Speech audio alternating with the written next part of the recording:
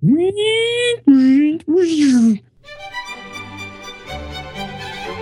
are listening to Hypercritical, a weekly talk show ruminating on exactly what is wrong in the world of Apple, related technologies and businesses. Nothing is so perfect that it cannot be destroyed and picked apart by my co-host, John Siracusa. I'm Dan Benjamin. Today is Friday. It is April 6th, 2012, and this right here is episode number 63. I want to say thanks very much, as always, to our lovely sponsors.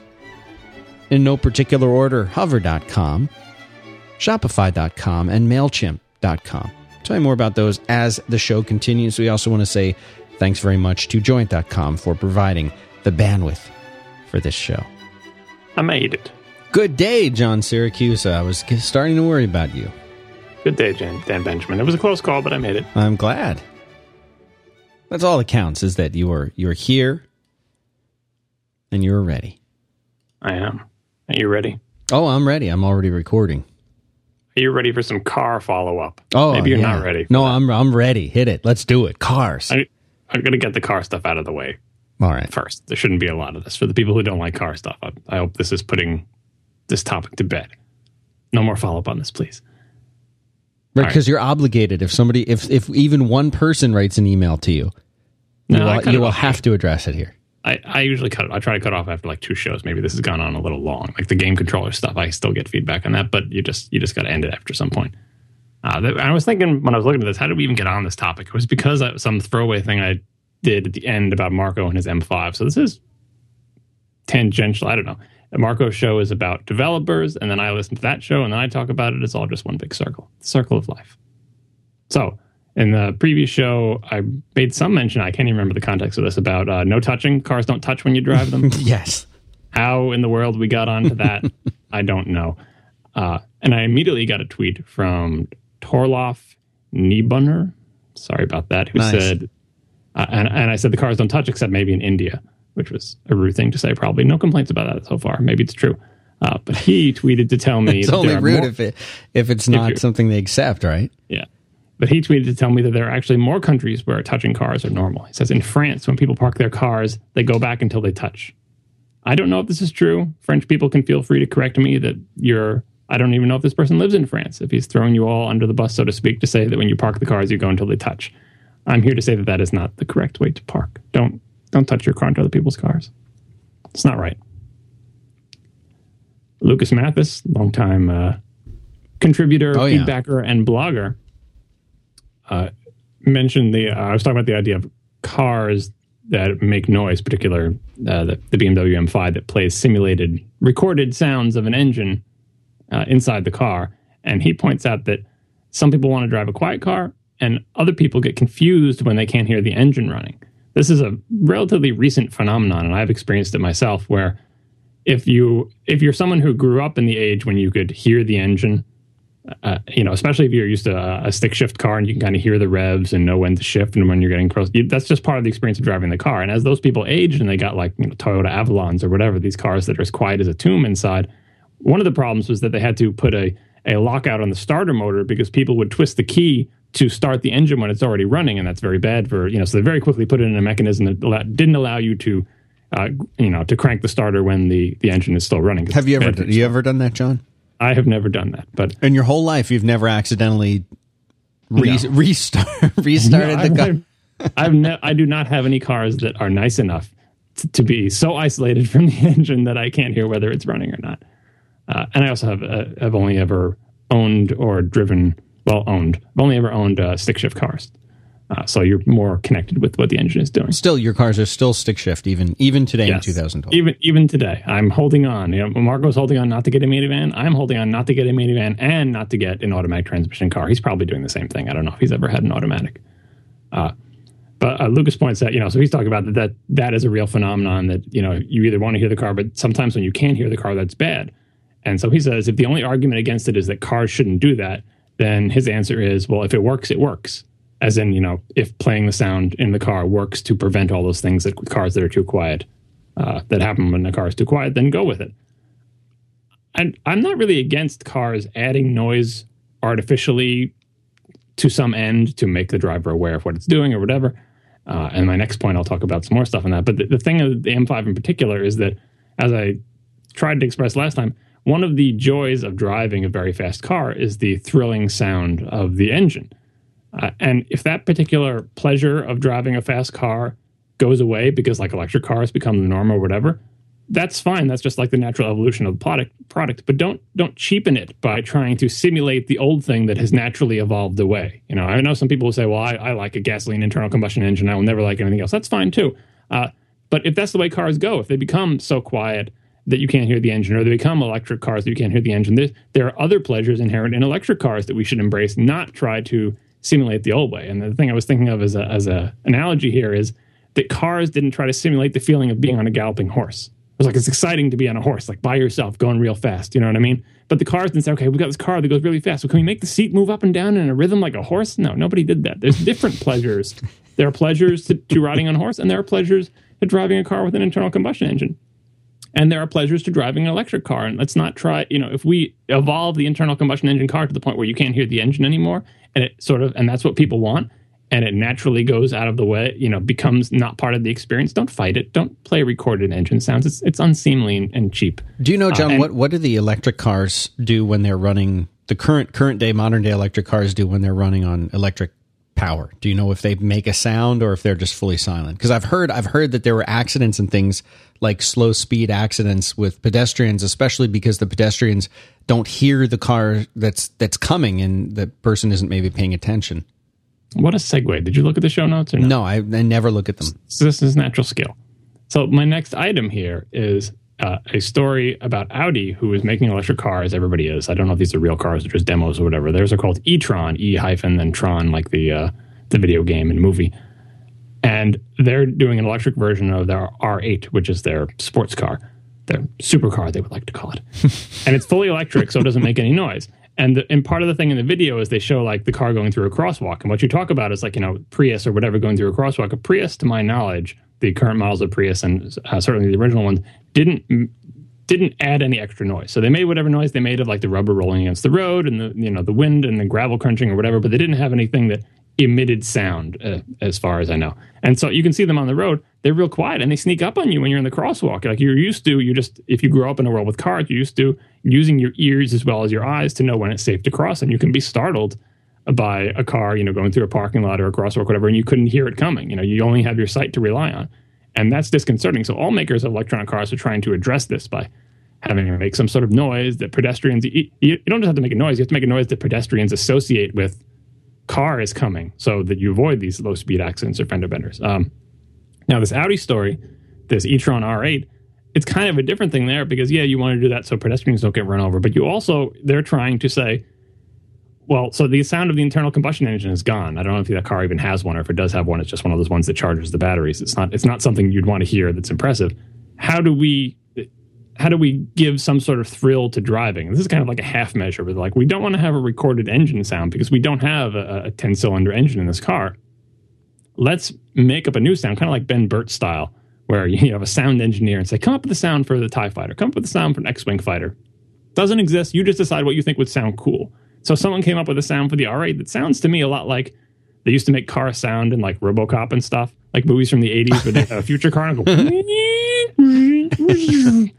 sort of future-y, but still sort of sounds like an internal combustion engine. And this is literally what they've made. So I encourage everyone to go to the show notes and pull up this video and listen to this sound that they've created for this Audi car. I think it's a little bit comical and probably barking up the wrong tree, but it shows that people are thinking about this. So they're totally not trying to fool you into thinking this is an internal combustion engine. But the key to it is that it's matched to like throttle position and stuff. So it revs up like a car. And so even though it doesn't sound like a car, you would never identify it as an internal combustion engine car. I think it probably still triggers in people don't step into the crosswalk because I just heard an engine rev out of my left ear, and it could be a car barreling down the road. I thought that was very interesting. Alex Mittbauer, who's by his name, I assume he lives in Germany, was the first person who I assumed to be German who corrected me that BMWs are not built in Stuttgart. I said that you want the sound of the real engine. You don't want the sound of an engine that someone recorded in Stuttgart. BMW is not made in Stuttgart. They're built in Munich. Mercedes and Porsche are built in Stuttgart, which is probably why I got that confused. Although, for all we know, those BMW engine sounds were recorded in Stuttgart on some sort of test track. So I don't know. I've been corrected many, many times in this, though, so we'll make it clear. BMW is not built in Stuttgart. I meant to ask Marco if and when he does buy another, he's indicated that he's not planning on buying the 5.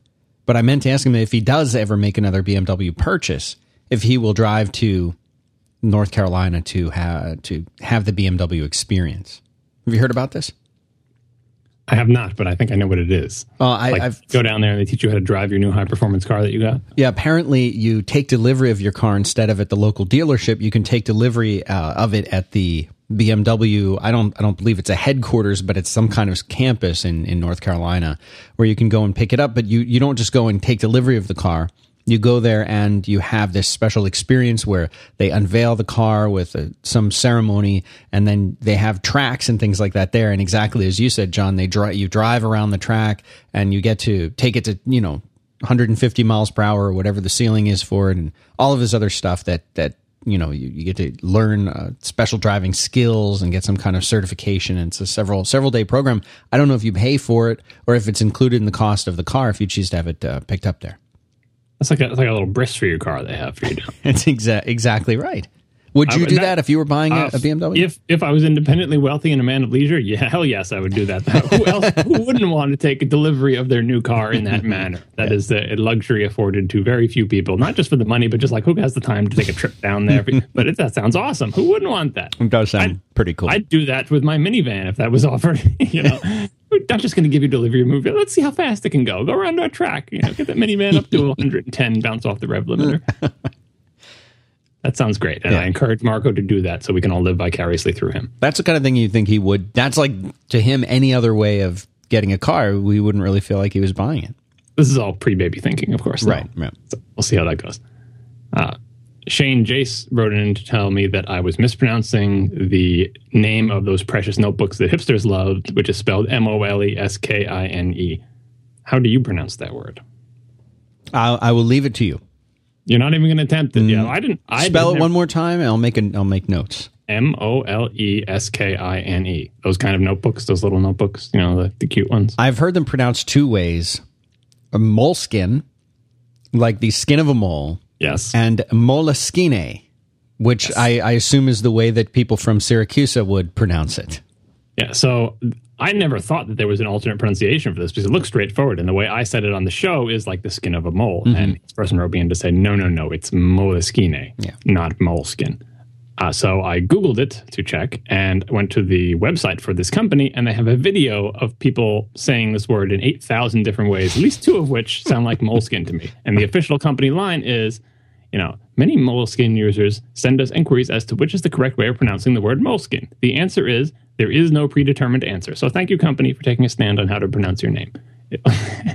Although it does mean that my interpretation of moleskin is equally valid according to the company. But yes, other people like it Moleskine. So who am I to tell them they're wrong? Apparently the company says they're right too. Yeah. We're all right. Yay. Just buy our stuff. Pretty good. All right, so that's the end of the car stuff, but we have more follow-up. Now, getting more on topic. I think I got through that pretty painlessly. So his Ken Beagle, not spelled like a dog, wrote in to point out to me yet another instance of how Apple is disambiguating its iPad products on its website in various ways. Many people have sent these things in, and I highlighted this one because it's something I hadn't seen before. This is on the page for the smart cover. If you buy a smart cover and it says, what models of product does this smart cover fit? And it has a usage that I hadn't seen where they have two little pictures at the bottom showing like little rectangles that look like iPads. And they said, this product fits.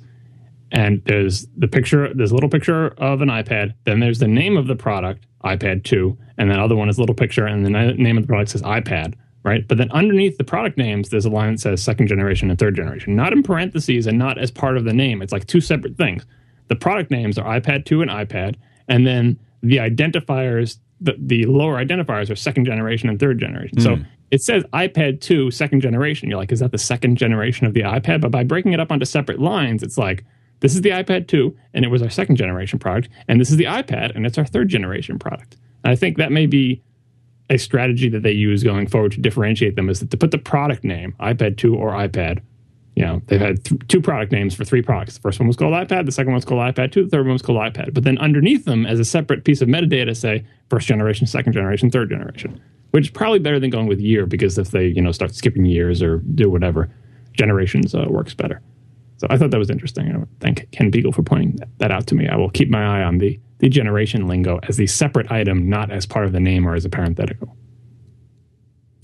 Now, back onto the meat of what we talked about in the last show. We talked about RIM and their focus on the enterprise / giving up on the consumers. I yelled a bit about once you stop trying to make a product you think customers will love and start making a product you think businesses will love, it's like surrendering. It's like saying, well, we know we can't make anything people would use if they had a choice, but maybe we can make something that the people who force other people to use things will like. Alex K. wrote in to ask me to talk about the reasons why a company would want to target enterprise customers. And he says, after all, apart from Apple, it seems like the chances of making money from massive IT departments is far greater than selling to consumers. And there's some examples he gives. So he says Apple had like a 25 billion profit. I don't know whether this is quarterly or yearly. It's probably, I don't know. Does that sound like a quarterly or yearly figure? He didn't say. But I'm assuming the time span is the same for all these. So he says Apple 25 billion, but Oracle made 12 billion. SAP made something in euros that I can't convert, 3.4 billion. And Microsoft made 23 billion. And this argument is that Microsoft's mostly selling like Windows and Office to enterprise, but certainly Oracle is an enterprise product. It's not selling directly to consumers, so it seems like a pretty tidy business. I still question the idea that, that apart from Apple, that the way to make lots of money is with the enterprise. I think there are a lot of technology companies that do make big money with the enterprise, but a lot of that I think has to do with what I talked about last week, that enterprises find it harder to change from one product to another. They have more inertia. It's easier to get them locked into very lucrative deals. Once you're solving their business problem, it's quite a disruption to their business for them to solve that business problem in a different way, and they'd rather just keep paying you money, and so you can ratchet up your fees and support and all this other stuff. You make lots of money from them. But there are way more consumers than there are businesses to sell to. And so if you're like Oracle and you can wrap up like all the really big rich businesses, that's one way to go. But the Apple way is to sell everybody a $50 iPad Shuffle, or a $100 iPad, or now a $500, $100 iPod, or a $500 iPad. But you make it up in volume, sort of. So I don't know if it really is that everybody but Apple's making all the money in the enterprise. It used to be a lot of people were making money from consumers, and Microsoft, I think, probably still is. But just because Apple has sort of, become dominant and the other competitors have dropped the ball, I still think because there are so many more consumers that if you're in for the big money, you should be going after the consumer. And I think Apple has proven that going after the consumer, trying to make a product that the customer actually really wants, like individual people actually really want, is a great strategy simply because it makes you have better products. Even if your ultimate strategy is like, let's pretend, that Apple has some secret plan to like dominate the enterprise. I don't think they do, but let's pretend if they did. If they did, it would actually be kind of a clever strategy to say, we're going to dominate the enterprise by not focusing on them at all, and simply by making products that people love, because enterprises are made up of people, and eventually we will win because those people will demand our products because they're so much better than everybody else's. I don't think that's their plan, but that would be a viable strategy, Andrew in the chat room says, Oracle makes 75% of the money off government contracts. Talk about a pairing of things that are difficult to change. Government, government contracts and the requirements they have of their vendors combined with a vendor that is uniquely suited to meet their needs of bureaucracy and all that other stuff. Yes, that's quite a marriage there with money. Once you can get onto that government money train, it's quite a connection. But as someone who uses Oracle on a daily basis, or it touches it is very different from an Apple product. Let me just put it that way. Oracle is not a touchy-feely, friendly, happy product that people love. Even the people who use it and it really helps them in their business, I don't think there are a lot of people who love Oracle. Like everyone's got some sort of little complaint about it, and they're like, boy, just if this one thing was different or whatever. Maybe the people who make their livings off Oracle can come to love it, but I know are you no longer an Oracle DBA? No, I never was. And the Oracle DBAs I've met at work do not exude the kind of love for Oracle that you might expect of someone whose job is to work with Oracle. And like they're like, professional, dedicated Oracle DBAs. Like that's the only thing they do. And they do it very well. And they're very knowledgeable about it. But it's not the kind of love you see, for example, of, someone who, like, for example, writes stuff about Apple and also loves Apple. Mm-hmm. So he concludes saying everyone's getting rich off the enterprise, but only Apple seems to profit off the consumer. I I see some companies making rich off the enterprise, but I don't think that's a way to build a company that's like, I don't know, I'll get to this in the next question, but like, even if you're making lots of money on those government contracts and selling to enterprises, somehow to me, and this is a personal taste thing, it doesn't feel as good to be making as it would be to be making the thing that individual people loved. And which one makes you more money or less money, or I don't know what's the best strategy in the end. Obviously, Apple is the shining example of how you can succeed wildly by doing one thing. But on the other hand, there have been many other companies who've been very successful. And he gave example, Microsoft, Oracle, so on and so forth. Very successful and grown very big using the other strategy. So I don't know which is the correct strategy, or if you're starting a business, which one you should try to do. I just know which one appeals to me more. And that's, I guess, my bias going into this. And that gets the next feedback, which is even angrier from John Koch, saying that focusing on the enterprise is not a failure. Talking about, again, RIM, I was making fun of them for focusing on the enterprise and saying how they were, admitting defeat. Says the enterprise operates in furtherance of the business. That's the complete opposite of the iPhone's intentions. The iPhone is a me device and the BlackBerry is a we device. So already first paragraph in, I'm like, is it a me device? But he has good points here. But he says both companies started at opposite ends and have stumbled toward the center. Well, that they definitely did. Well, I don't know. Apple definitely started at one far end. They were totally consumer. But RIM didn't start at the far end of focusing on the enterprise. Like, I guess that was one of their strengths. But people really loved their BlackBerries. Like, the new BlackBerry Curve or whatever would come out in the pre-iPhone days, and people were excited about that. Individual people who didn't have to buy it for work are just like, I'm going to get the new BlackBerry. It's going to be awesome. Like, they were kind of a consumer company too. People loved their BlackBerries. I guess they did focus on their sales efforts on, like, if we get into the enterprise, that's the way we'll, should give the high-powered executives their phones and then everyone will want them. So I don't know. Maybe they did go towards the same thing. But he goes on, enterprise end users want the phone because they want to do fun iPhone things on their work phones. This probably has something to do with the fact that a lot of these fun things are restricted on their corporate desktops, but if they had iPhones, then they could tweet about how they had a cheeseburger at lunch. He says, I maintain there is no difference between a BlackBerry and an iPhone properly secured for a serious enterprise. So, like, you got your BlackBerry, and he's saying the BlackBerry suddenly becomes no different than the iPhone once you make it conform to the enterprise specifications. So that means no camera, disable the camera, no third-party app installation. That means no Twitter or Facebook or anything like that. No personal email accounts, no web browsing, and no media. That's like the lockdown phone. So he says, once you lock down an iPhone in that manner, it's basically the same as a BlackBerry. I don't even think that's true, but I think just getting your corporate email or doing whatever you're allowed to do on your corporate phone is still more pleasurable on an iPhone than on a BlackBerry, simply because, well, I don't know, maybe the How do you think he factors pleasure into his equation? Yes, that's a question here. And he says, well, why shouldn't they lock the phones down? No company wants its data accessed and uploaded by some app. See path. Enterprise asks questions like, is allowing third-party apps going to increase productivity? And then he answers it, no. Is putting company data at risk? Yes. You see where this is going. He says, ask any corporate drone what the iPhone does that a BlackBerry does not, and I'll bet you get a response that has nothing to do with business productivity.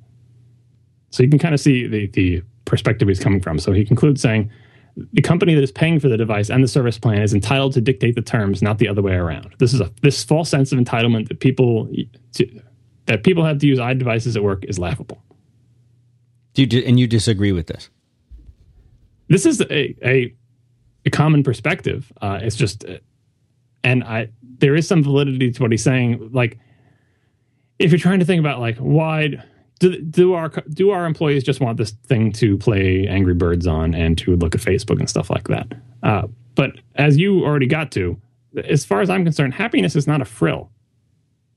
Happy employees are good for business. Right. It's the employer's responsibility to do more than just provide them with the simple tool that they need to do their job. It should be their responsibility to if possible, help them enjoy their jobs.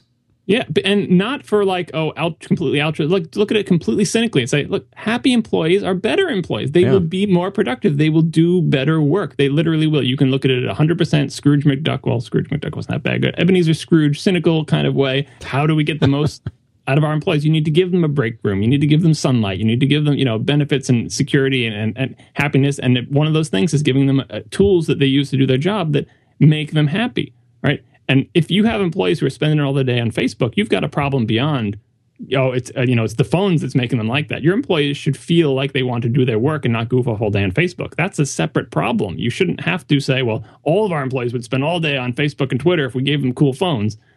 That's not who wants to run that business, who wants to be in that business. And as for IT versus IT supporting employees versus IT's dictating to employees, I think that I've already said I think that's definitely shifting from the old way of IT tells you exactly what to do to them being in a support function where they say, okay, employees, what do you need to get your job done and be happy? And us as an IT department will support you in that endeavor to the best of our ability. And I think employees are voting with not with their wallets, but with their feet. Like, people don't want to go work for a company where you can't have internet access. They can't look at the web during my job. I mean, that's a non-starter for anyone doing programming, but almost any job, maybe obviously if you're a cashier at a supermarket, maybe you shouldn't be looking at the internet all day because you should be ringing people out. But like, that's a problem that solves itself by you have to do your job. But if you have a type of job where you're sitting at a desk or whatever, I don't think you should be, people aren't going to go work for the company that's like that. The company that this guy might work for that has these requirements. I mean, maybe if you're a military contractor or you're in some sort of important business where really that is a distraction, like, I think it just falls out naturally from the type of business you're in. But in the sort of day-to-day Office Space, what was the name of that company? Office Space. Inotech, yeah, that type of company, like that's not life and death in that company. There's no reason to make people miserable. I think this balance is shifting. I see it in my actual work life in companies of various sizes, and I think it's shifting for a good reason. Not because it's like hippy-dippy, everyone's got to be happy, don't hurt anyone's feelings, but simply because people are realizing this the same way that people are realizing that by making products for consumers, you can be this massive success, because if you make stuff that people want, you can even actually get into the enterprise. People are realizing, I think they've always realized, make your employees happy. Hire people who are going, you make them happy, and your reward is that they will work hard for you. They will value you as an employer. They won't want to goof off all day on Facebook. They'll want to do their job. That's the kind of person you want to hire, and that's the kind of company you want to have. Let's do our first sponsor, because I have no idea if this follow-up's ever going to end. Yeah, it's like that. Hover.com. That's it. I don't know do I need to say anything else? Okay, I will. These guys are great. They simplify the entire process of registering a domain name. That's what they're all about. That's the thing. It all starts with a search. You go to hover.com. Well, actually, you go to hover.com/Dan sent me and you get 10% off, but I'll get to that.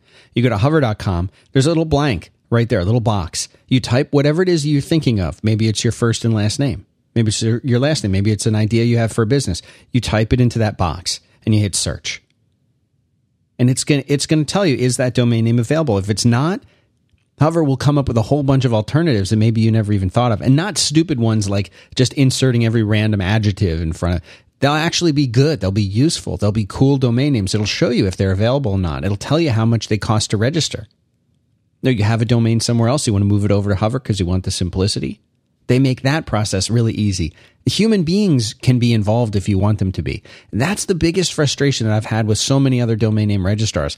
As good as they try to make their experience, and here you are, John, you're talking about the humanity of the iPhone compared to the BlackBerry, and the humanity of the experience. That's what Hover's all about. There are regular, real people there who will help you. I bet they use iPhones. And they will help you if you have a problem. They make it all easy. They make it all painless. And there are tons of really great plans too. They have advanced DNS services built into this. They have email hosting built into this so that you can go and register your domain and you don't need to, now I got to go find some other company to do DNS. I got to find some other company to, they do it all. And they carry that elegance and simplicity and straightforward attitude across all of these services. So you should check them out. Here's what you do. Hover.com/Dan sent me, one word, or just use the coupon code Dan sent me, and that'll get you 10% off. So go check it out. Hover. Little hummingbird. People in the chat room are having their own show as usual. Yeah, I can't go in there anymore. It's too much negativity. Yeah, they've been pretty good today. A. Richard says free air with an asterisk next to it for earners, as a parody of the company strategy of like free air for everyone as long as you earn. And KJ Healy says, air is off the table. However, we meet workers more than halfway. 71% of the way, in fact, by providing them with as much nitrogen as they need. That was a science joke. Good job, KJ Healy. I hope you got that percentage right, because if not, now I'm going to get feedback of people correcting me. The actual percentage of nitrogen in air. So one more follow-up, still on the enterprise thing, because I got a lot of email about this. This is in order of increasing anger at me. Well, this is disappointment, really. That's one of the things I got. They're very disappointed in me. So Jonas Stawski? Something like that. Kowalski. Stawski. Okay. It's very disappointed in me. It says, as you were talking about RIM focusing on the enterprise and laughing at the same time, it made me realize that you're not that open-minded after all. It revealed your closed vision that the only way to approach a problem is the Apple or Steve Jobs way. My take on that in terms of open-mindedness is that it's not like I'm saying that the Apple or Steve Jobs way is the only way. It's that RIM used to make products that people loved. I didn't choose that to be RIM's business. It's not like I'm going to SAP and saying you need to make consumer products that people love, SAP, because that's the only way forward. That's the only way to do business. RIM used to be like that. RIM used to be the Apple of the smartphone world. They practically defined the segment. You know, everyone wanted to be like them. They had the best-selling products. Everyone agreed they were the best, you know. Windows Phone wasn't able. They were going against Microsoft and say, well, you know, Windows Phone, but I really like my BlackBerry better, right? And by focus on the enterprise, as others have written, it seems like giving up on that original goal. Like they were the Apple, and now they say, well, I guess we can't be the Apple. It's not me who's telling them you have to do things the Apple way. That was their business, and turning away from that, yes, I see as a kind of failure. If you were successful in this particular way, and you just couldn't cut it, and your competitors just beat you. They have better phones, you know, and then nobody wanted your phones anymore. And you say, okay, now we're going to focus on something that's very different than that. I see that as some kind of failure. He continues, your arrogant laughs and comments are based on what might be wrong assumptions. What might be wrong assumptions? What makes you think they'll continue to sell phones? That's actually a good point. It does get back to my first point, but that, like, you're right. Maybe they're not even going to sell phones anymore. When they say they're going to focus on the enterprise, maybe they're going to do something different. Then he says, you know, maybe they'll become a services company like what IBM did years ago. They could do that. Even if they do that, even if RIM turns into an enterprise services company like IBM, and IBM really is a great example because they used to be the guys who made your PCs and stuff, and now they are totally a services company. I would still see that as a kind of a failure. Like, that business didn't work out. We couldn't compete in it, so we go to a different one. It may be a successful business strategy, like it's a good pivot, as they say in the startup world, where the business finds a way to continue and to be a successful business. That's great and all, but it still means that they couldn't compete with Apple in the smartphone business. They got beaten in their own game. They got dethroned, you know, and they had to go off and do something else. And I think I would call that a failure, and I think I would call that giving up on that particular thing. And if they become a successful enterprise services company, it may be better for RIM's shareholders, may or may not be better for the current employees of RIM. That's the other thing. When you change into a services company, suddenly you need a different kind of staffing, and that's kind of a bummer for the people who were there making awesome phones and stuff like that, kind of like all the people who made like WebOS, very talented people who made a pretty amazing operating system. But once you decide, oh, we're not going to do that anymore, those people are going to be bummed out and probably looking for new jobs voluntarily or involuntarily, you know. He goes on, there are many ways to measure success, and I know many companies that are successful and are nowhere near as big and as profitable as RIM, Apple, Google, etc. That's true. RIM may still go on to be a successful company doing something else. It's possible they could come back and become a successful smartphone company. But just look at Apple if you need any example. Like, oh, Apple's lost. They're going to be out of the PC business. They're totally dead. Their market share is dwindling. Nobody wants Macs. It's ridiculous. They're dead meat. Apple did go and do something different with the music players and the phones and stuff like that, but they also came back in the PC segment. So who would have thought that Apple would be selling as many Macs now, you know, if you asked in 1997. So it's possible the RIM could come back from that too. I just think it's very unlikely. It was very unlikely when Apple did it. It was probably the most unlikely thing that has ever happened in the business world in my lifetime. So he says, peeking outside your circles might expose you to a whole different world. I recommend it. I definitely have lots of contact with enterprise services and companies like Oracle and SAP and IBM in their actual capacities as consultants to businesses. Maybe that has turned me off to them, being in companies that have consultants from IBM and Oracle and stuff coming in. Like, it's a way to do business. It doesn't. He's right that I do have a personal bias against that I prefer the other way. I would want to have a company more like the Apple or the RIM of old than to have a company like Oracle, as much as I may respect, you know, what it is they do. But I just, you know, that's not the kind of company I would really want to work for, and that's not the kind of company that I would want to run. But that's just me. But this is all aside from the fact that I was saying RIM is giving up and laughing at them, because I think they were like Apple. It's not me putting in that place. They were the Apple of the smartphone business, and they got beat out by the real Apple. And they're kind of like, instead of saying we're going to redouble our efforts Palm style and say, right, we had the PDAs and we kind of had these trio phones which people kind of like but kind of didn't. Well, we're going to come back with both barrels. We're doubling down. We're going to go with the WebOS phone. And I was really impressed with what Palm did. Of course, it didn't work, but that was the strategy they used. So maybe RIM has learned from Palm and say, look, we're never going to be able to make a good phone. Look at Palm. That's the best shot they ever had. They got a bunch of Apple people. They got an Apple guy to run the whole company. And they made a pretty good phone, but they still didn't make it and got ate up by HP and everything fizzled. So maybe it is a smart business move for them to do what they're doing. Maybe it was rude for me to laugh at them. I still think it's a sad day and admission of defeat, even if they go on to be successful in some other way. And the letter concludes by saying, by the way, I'm not a BlackBerry user. I think their products are outdated and they weren't able to innovate when needed. I agree. So why are you yelling at me about saying they had a failure? Did. And there we go. Follow-up. Enterprise That's it? follow-up. That's it for the follow-up. It's pretty good, huh? 35 minutes is not bad. Yeah. I'm all amped up from PAX. That's what's happening. How is PAX? Crowded, but I can't tell if it was less crowded than normal because I got there really early this time, so I was farther up in the line. But maybe it is less. It is Easter weekend that they had the scheduling snafu where they ended up scheduling it over Easter, probably because that's the only time the convention center was available. And I think they rented out the convention center on like some sort of 12-year contract or something going forward, I guess, so they don't have to ever do this again. But still lots of people. Lots and lots of people, not all of whom were dressed as elves or Mario, but many of them were. So my topics for today. I've got two here. I've got readability, which, believe it or not, I do want to talk about. I know you probably talked about that a lot, but I'm a little bit behind on podcasts, so I haven't heard everything you've talked about them. And from last week, Will Shipley's Mac App Store blog. Yeah, because we didn't get to that. Yeah. We need to. Yes, we will. What do you want to do first? Readability? Yeah, let's clear that out. It'll be a shorter one. Have you talked about readability like crazy on past shows?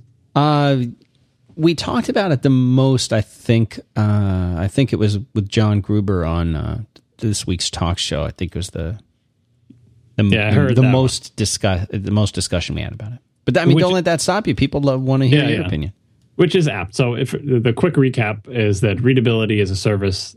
I can't even quickly recap readability's business plans.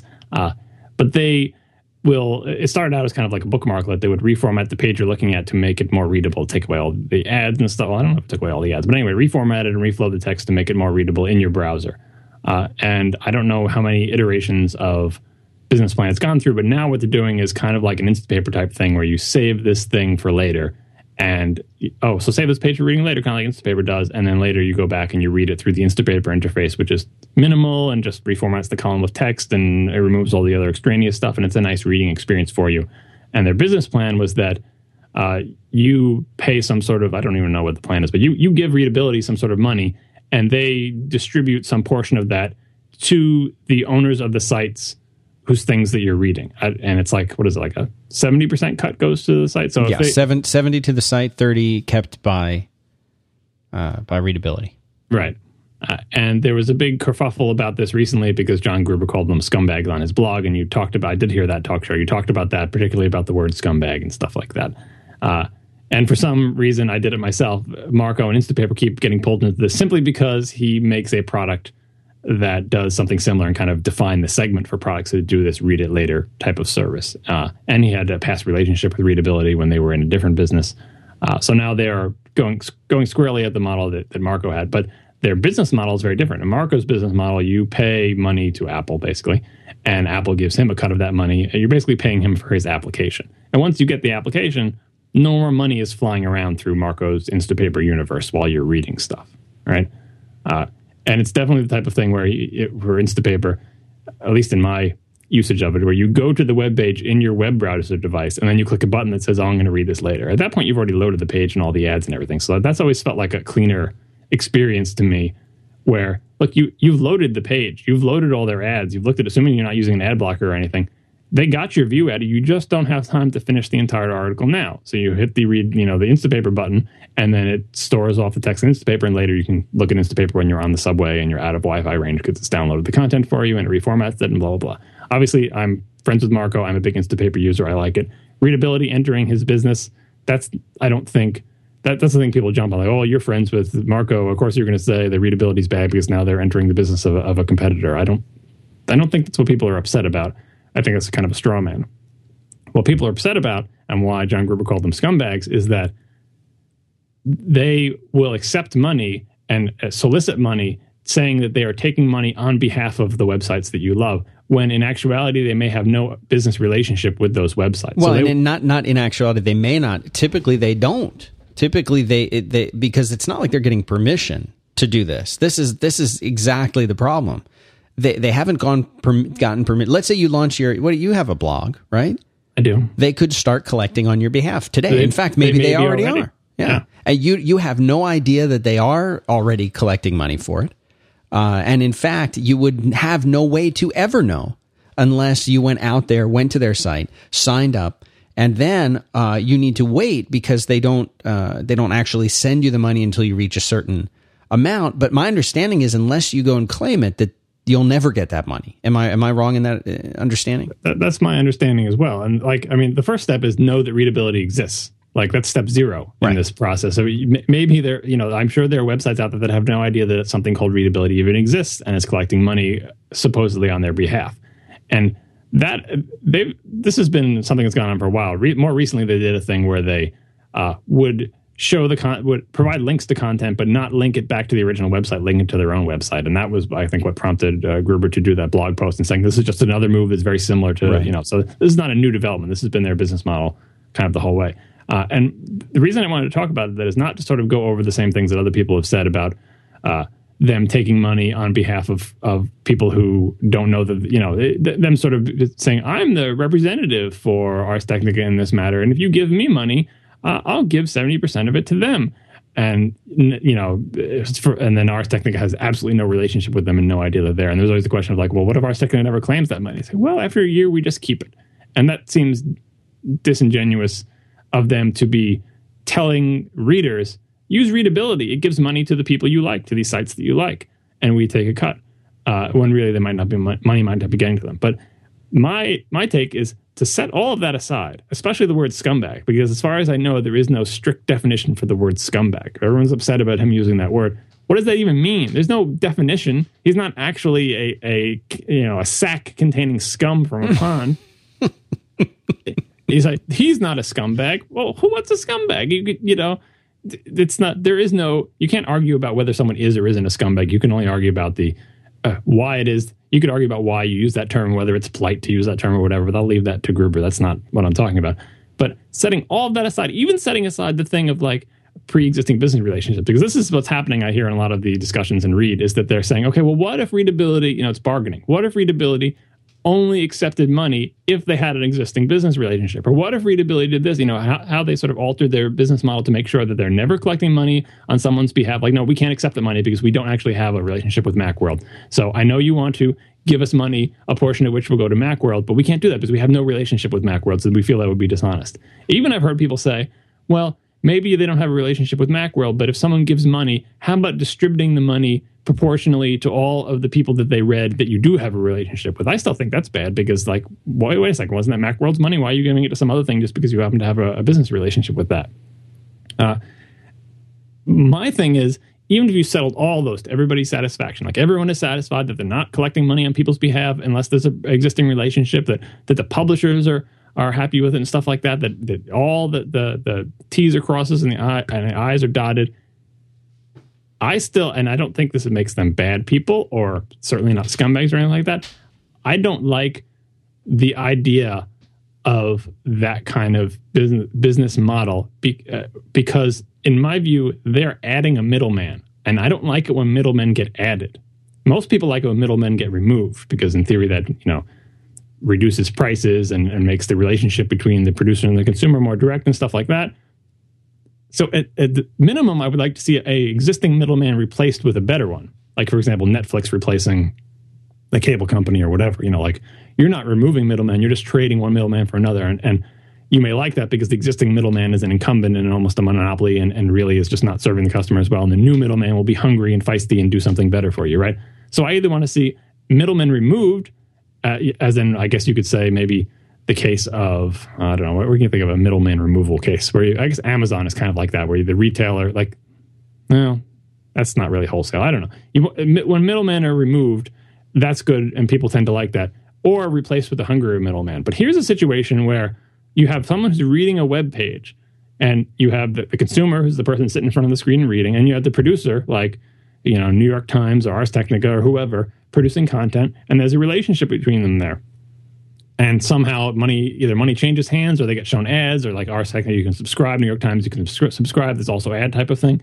And here's Readability saying, I would like to insert myself as a middleman in this relationship. They're adding a new layer of middleman, and they're adding it in a way that I would imagine publishers wouldn't like, because what they're saying is, you website, Macworld.com, NewYorkTimes.com, ArsTechnica.com, you have a product and people consume it, but we think that customers probably don't like your product because it's got too many ads, or because the design is not nice or whatever. We think your site is ugly. And we think by pressing this little Readability button, or Instapaper, or anything for that matter, we're going to reformat your site so that customers like it better, because obviously you're not able to do that on your own for whatever reasons, because it doesn't support your business model or whatever. We're gonna make your site look better. So right away, you're starting off on the wrong foot with the publishers are saying there is a problem with your product that we are solving, and most companies don't like it. You can think of Apple. Most companies don't like it when your business is based on a perceived problem in their business that you are solving on behalf of the customers, because you're not satisfying your customers. So here comes Readability, and we're going to satisfy your customers with this better experience, right? That's just capitalism and competition, but it does get things off on the wrong foot. And then they're saying, and by the way, we would like to get in on that money stream too. So instead of you getting money directly from customers with a subscription or something like New York Times or the Ars Technica Premier subscription, and we don't like that advertising model either, we'll take money on your behalf. We'll take a cut for the service we're providing, because we are, after all, improving your product, your crappy website that no one likes to look at. We're making it better, and we think we deserve a cut of money for that. So we're going to collect money, and we're going to take a cut, and we're going to insert ourselves as a middleman in your business. I don't like any business that adds a middleman, as a consumer or as a producer. Now, it doesn't mean that there aren't real issues being addressed. People do like a better reading environment, and this is a symptom of websites that are overrun with ads and stuff like that. But I would like that problem to be solved by the websites figuring out, maybe we don't need to, put a million ads. Like a good example is the Loop, Dalrymple site. Right. That used to be festooned with ads, including pop-up ads and stuff like that. His solution wasn't Readability swoops in, totally reskins his site, lets people read his stuff without ads, and then takes a cut of his money. His solution was he redesigned his site to be more pleasing to customers. That's what I want. It didn't add a new middleman. So now if there's no new party between me and him intercepting some cut of his money for the service they provided. Customer didn't like lots of ads, or he didn't like lots of ads, or whoever did, and he redesigned his site to try to find a balance between advertising and giving the customers what they want and stuff like that. So no matter how awesome Readability it is, and no matter how great their solution to real problems are, or how their relationships with the publishers or whatever, I don't like it when middlemen get added. And I think everyone in the business is also wary of middlemen getting added, because they're like, geez, look what happened with iTunes is kind of an example where the record companies, so they always had some middleman, but like some new middleman came, you become dependent on the middleman. Like say Readability becomes super duper popular. All of a sudden, like anyone who wants to get any customers or get any money has to go through Readability. I'm sure that's what Readability would be good for Readability from a business perspective, but I don't like that idea. I would rather see the products get better in response to consumer demands.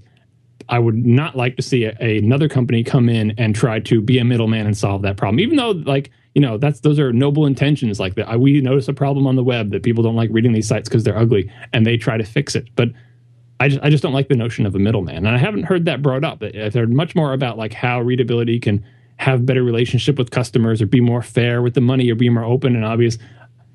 I just don't like a middleman, period. So it's not like I say they're not scumbags for doing this or anything like that. Just my personal preference is I do not want another company coming between me and something that I was consuming, even if they're improving it, even if they're providing a service, even if they are making it better, just because I feel like that adds another layer of complexity. I would much rather have them, pull something like the Loop did and just redesign their site to be better, because I feel that's I don't know. Maybe I'm being irrational. Maybe people will write in with all sorts of examples of how, well, you love Netflix and aren't they a middleman or whatever, but it just doesn't feel right. Well, I think the difference, and it's worth mentioning, in between something like Netflix and just kind of furthering your point, yes, Netflix is a middleman, but there's almost no relationship between a consumer and the motion picture studio that distributed the movie. There has to be a middleman, and there has always been a middleman.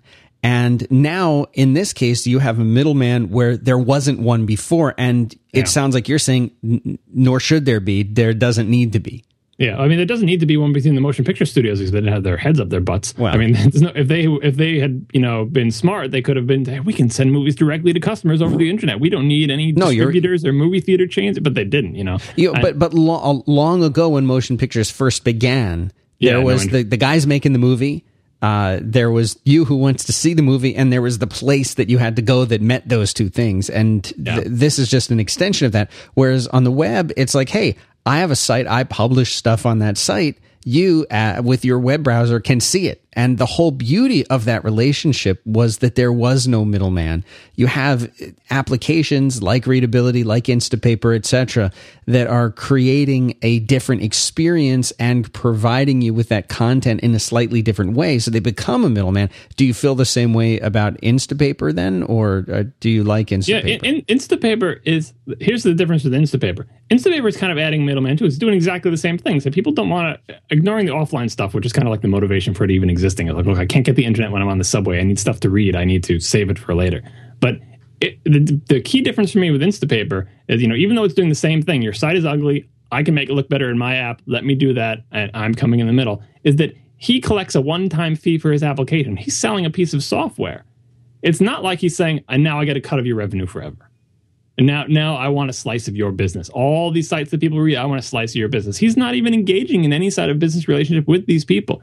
He gets money for the app. He gives the people the app. That's the end of his business relationship with the, with the people, except for a subscription type thing. But like he doesn't have a business relationship with publishers. He's not working on behalf of publishers or trying to get in the middle of people who publish content, like monetarily in the middle of people who publish content. Now, it still is a symptom, I would say, of your site if people can't even look at it unless they use Instapaper. But I really think of Instapaper as a thing to read stuff later. I'm already looking at the web page. I've already loaded the website. I've already loaded whatever ads they're doing. Or if I can see the website at all, for example, if you have a subscription to a website that shows you something that you can't see unless you paid, that was the beauty of Instapaper actually sending the content, is that, look, I pay for this website. I pay New York Times or whatever to see this thing, or whatever site I pay. I've already entered this relationship. I go to that page. I hit the Instapaper button. It saves it for me. But the only reason it could even save it for me is because I'm currently looking at the page which I paid for, right? Like that, it's not getting in the middle of that relationship at all.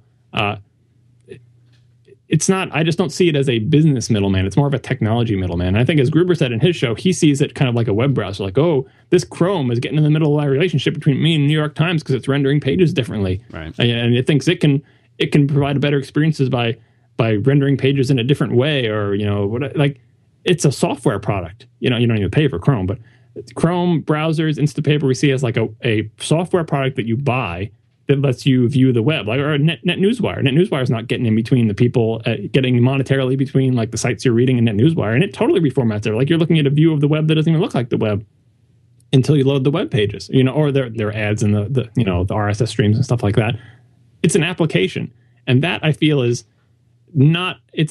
I guess the difference between adding a business middleman and a technology middleman, because everything in technology is a middleman. Everything in technology is some sort of intermediary layer, through which you do things. What software application do you use to view this stuff? And I think it's great that you can view Twitter through 20 different applications and view the web through lots of different applications. But it's different than being a business middleman, where you say, you have a business, I want a piece of that. And I'm going to get a piece of that by saying, well, you're crappy at this, so I'm going to do this different thing. And that's how I would much rather see. Don't let a middleman come in and do that to you. Figure out what thing that middleman is providing, a better reading experience, and provide that directly to your users, like the Loop did. This is all just a giant ad for the Loop, you realize. I'm sure Jim will be thrilled. I was very thrilled with that site redesign. I think everybody was. Well, speaking of big giant ads, let's do one. Our second sponsor, MailChimp. These guys have been helping us out as an advertiser, as a sponsor, pretty much since day one. They have just released a brand new version of their site, version 7. And along with that, they've spent a lot of time talking to their users and doing test groups and watching how people use the template system that they built and the campaign interface that they built, which are two of the things that you interact with the most. And they're always refining them. They're always making them better. And version 7, there's a whole new implementation of these two systems. And it's something that I've been using MailChimp for years and years, way before there was a 5x5. And to see this evolution and this reinvention of the way it works is great. If you haven't tried MailChimp, yet at all, or if you have tried them and you haven't been there for a little while, come back and check out this new version 7. It's really, really great. Meanwhile, they also came out with something called Mandrill. So if you're a software developer and you're building an application that needs to send emails, that needs an SMTP server, and you've tried some of the other ones, this is just awesome. They just came out with a Rails gem for it too, which is awesome. But they've got a really, really great, powerful API, Mandrill. So this lets you send emails right from within. And I'm not talking about newsletter emails. I'm saying just if you have an app that needs to send email through SMTP, check that out. They added 24 new templates for version 7. They've got a sports thing. They've got holidays like Easter. They got Passover in there, John. So it's great. You need to go check these guys out. MailChimp.com. There's never been a better time to get started. You're captain of your bowling team, right? I don't even know what that is. That a euphemism? No. I don't have a bowling team, and if I did, I would not be its captain. No. Okay. I thought I was done with the readability topic, but apparently I'm not. Because I looked in the chat room and I saw some more. Oh boy. Things that are worth. But this is a topic. This is not follow-up, so it's all right. Yes, that's right. Everything that's okay then. One of the things that was pointed out that I was thinking of and I must have skipped over was if you're in an application like a Twitter app or whatever, and you see a link to something, most applications, you can just tap on the link or hold down on the link if you're on iOS or whatever, and it'll say, instead of opening this in a web browser or opening it within the application, you can say, save this for reading later using a variety of services, one of which is Instapaper. And I've always said this is one of the key competitive advantages of Instapaper, is that so many applications have integration with it. So almost any Twitter client you find will have some sort of read it later type thing. And one of the first things they supported was sometimes it was just Instapaper. It was like, save this for reading later in Instapaper. Now that our competitors, maybe they support the competitors as well. But that integration is very important. But in that case, you're not actually ever loading the website. You're telling Instapaper to save this URL for reading later. And then when you go to the Instapaper website,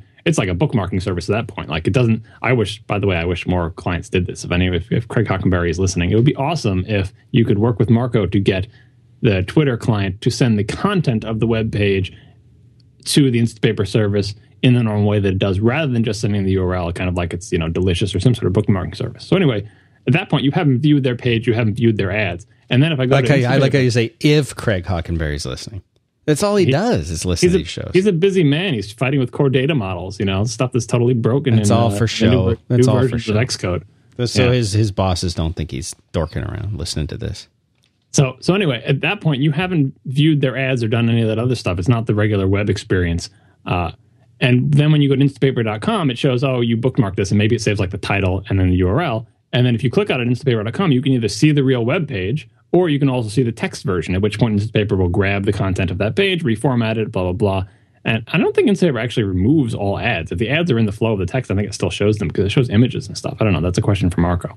But it is, issues like, aren't they? Isn't that it's not trying to be a business middleman. Like they're not taking a cut of the money and saying, you give us some money and we'll give a cut of it to these companies or whatever, anything like that. But the sites might say, what you're doing is making it impossible or harder for me to make money because I depend on ad views to make money. And if you are showing the content from my site without the associated ads, then you're hurting my business. And this isn't an Instapaper thing. This is an age-old thing. Like from the day, Firefox first got its first extension or had an extension mechanism, or even before that, things that block ads in web browsers. And people would say, well, don't I have a right to, use a software product that lets me view the web, but removes the ads that I don't want to see? And the sites would say, you can't see our site unless you see our ads because that's how we make money. And the customers would say, well, you're not the boss of me, and I have a software product that lets me view the web, and who's to say what the correct way to view the web is? The whole point of the web is there's, all web pages don't have to look the same. It's not a magazine, it's not a PDF, it's not a paint thing, it's not a giant image, except for in the mid-90s. We should be able to reinterpret the page, and if we decide to remove everything that we think looks like an ad, that's something that you as a business have to work around. And that's been a tension forever. The whole ad blocking thing is that, can a software product decide to disrupt your business model because of the way the software product works? Like you provide content, but you want to get paid for it with ad views, but then there's people who use the software cut out all your ads. That is an adversarial relationship, and it is a problem. But I think the solution to that is that those two parties need to figure out how it's going to work. Now, thus far, I've actually been surprised by this. Thus far, it's still probably a vanishingly small percentage of the customers in the world who do run ad blocking software, mostly obviously geeks and stuff like that. And some of them feel guilty for it. Some of the geeks who know how to use ad blocking software don't use it because they realize that the sites that they love aren't going to be around anymore if they don't view ads. But on the other side of the equation, these sites that people love have been finding new and different ways to make money. To say, can we make money in a way that doesn't piss off our customers? Because like for example, Ars Technica with the Premier subscriptions. So like, look, if you get offended by seeing ads on Ars Technica because you don't want to see all these stupid ads in your face and they're blinking and they're annoying, you don't want to carry anything to do with them, there's another way for you to help us stay in business. Because obviously if you're visiting all the time, you like our content, give us some money on a monthly or yearly basis, and you won't ever have to see an ad again. No ad. Now, how do you think, though, John, that the advertisers, and I don't know if you're privy, because we should probably have some kind of long disclaimer that although you have written and do write for Ars Technica, you're not an Ars Technica employee. So your knowledge of the inner workings and dealings may be limited. But do you know, is that something that advertisers are okay with? I mean, they're wanting to advertise to the entire Ars Technica audience, for example. So offering a way to, for people to get rid of that, you would almost think the advertisers wouldn't want them to do that.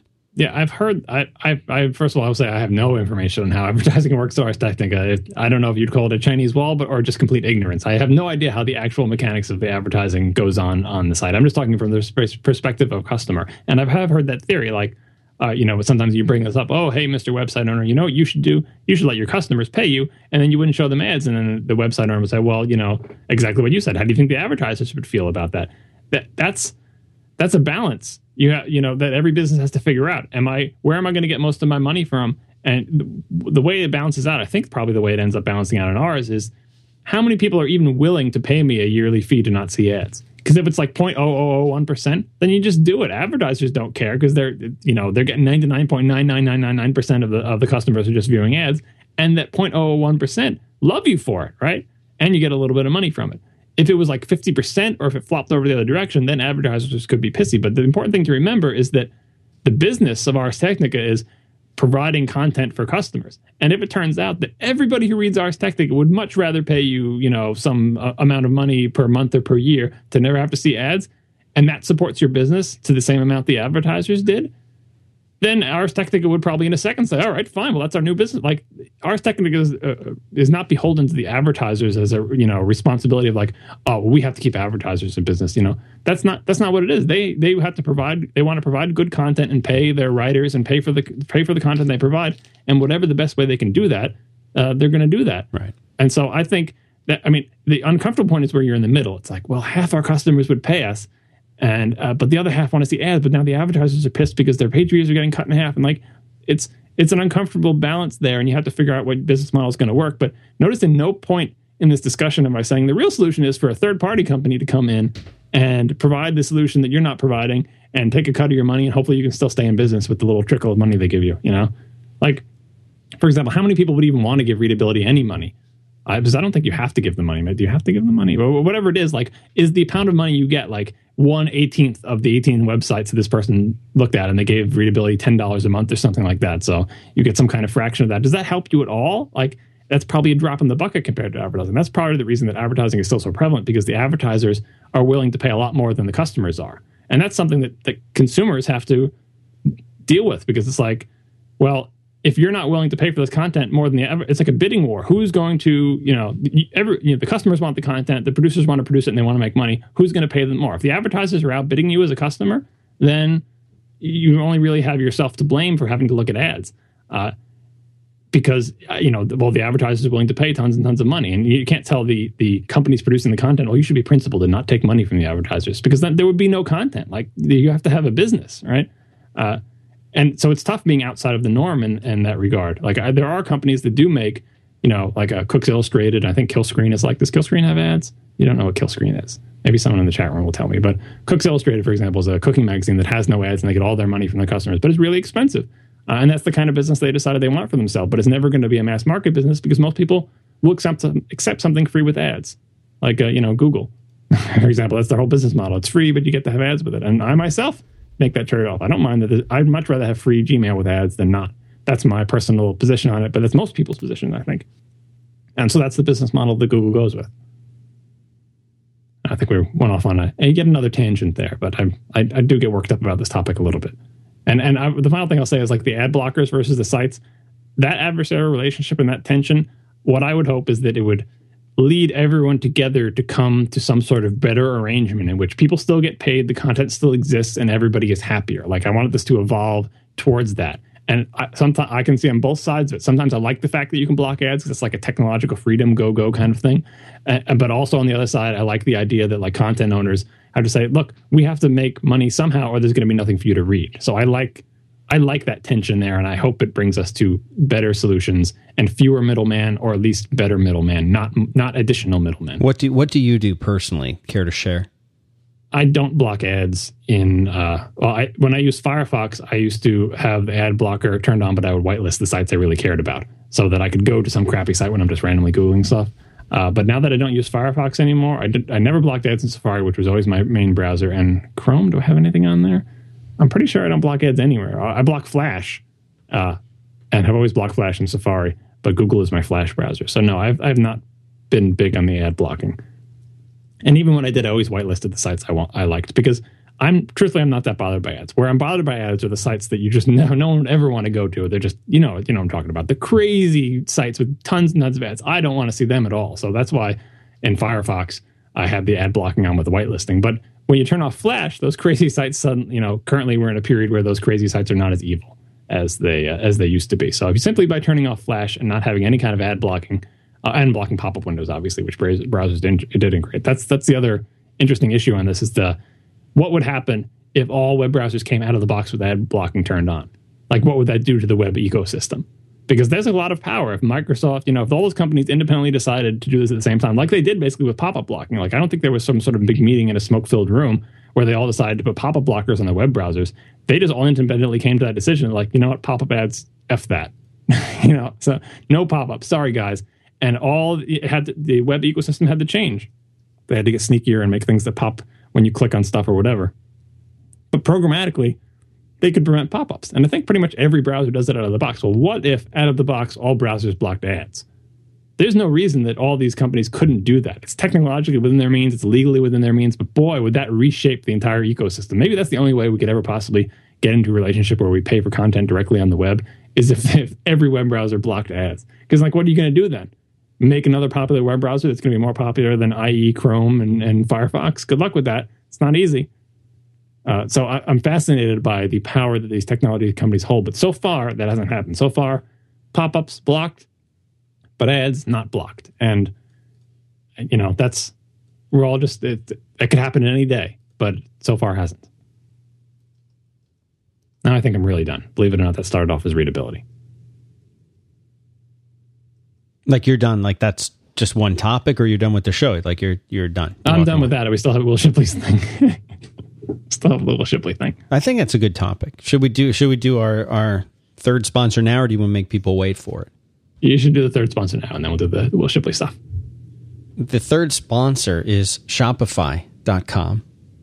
I love it when there are three sponsors, or forget however many. I love it when the sponsors are all sponsors that I use their stuff all the time. I use their stuff pretty much daily. I've had great experience with it, and that's the story with Shopify. Every time that we've sold T-shirts here, and for the years and years before it with HiveLogic, and pretty much anywhere that I've ever had to do any kind of online store, I was selling stuff. I've always used Shopify. I've tried other places.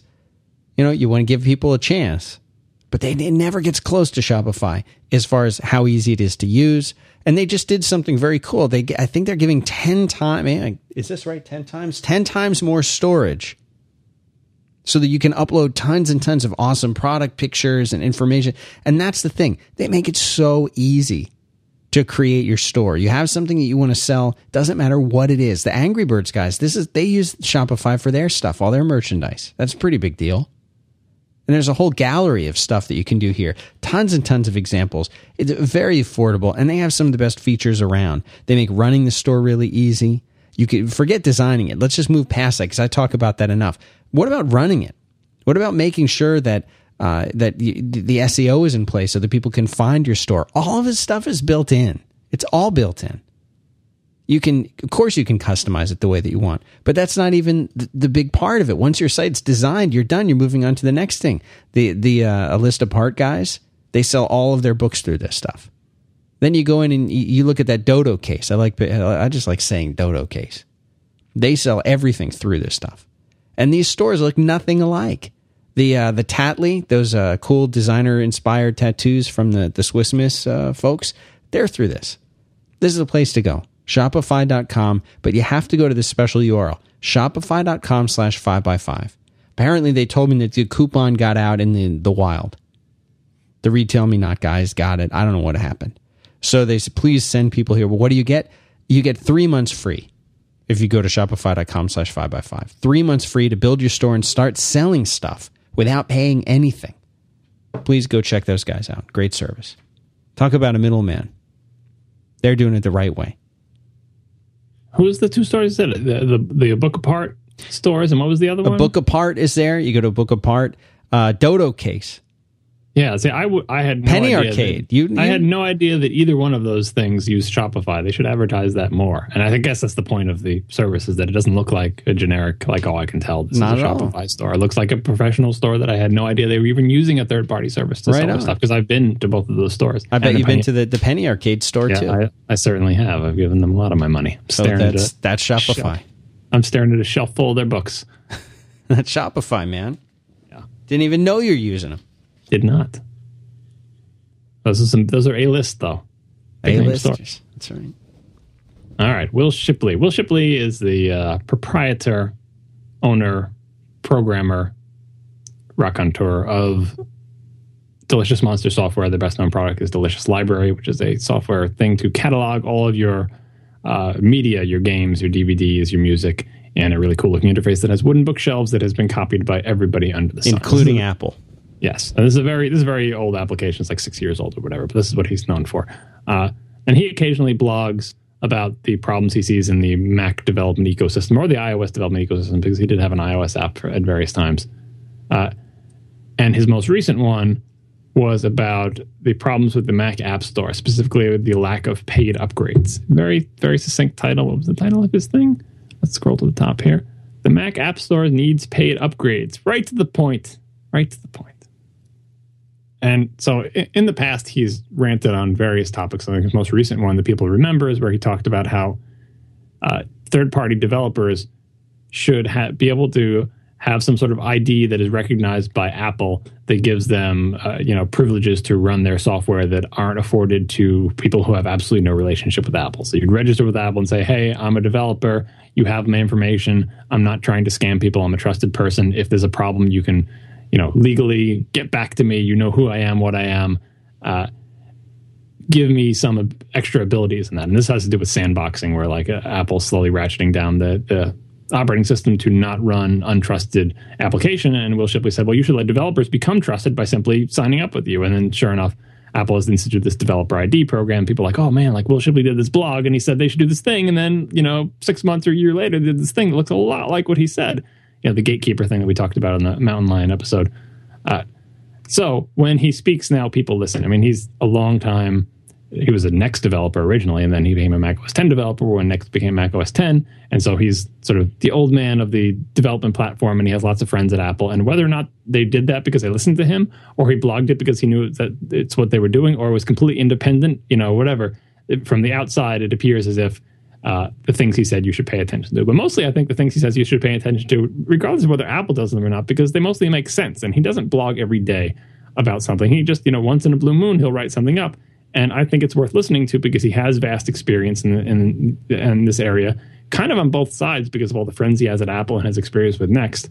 And he knows what he's talking about, and it's pretty logical. So here he is asking for paid upgrades in the Mac App Store. For the people who don't know, who haven't done a lot of buying in the Mac App Store, when you buy a software product there, you pay some money, 70% goes to the developer, 30% goes for Apple, and you get this product. If that developer ever wants to get any more money from you, they have one of two ways to do it. I don't even know if this is relevant to the Mac App Store, but it's the regular App Store. They can do in-app purchase. Do you know if in-app purchase is available in the Mac App Store?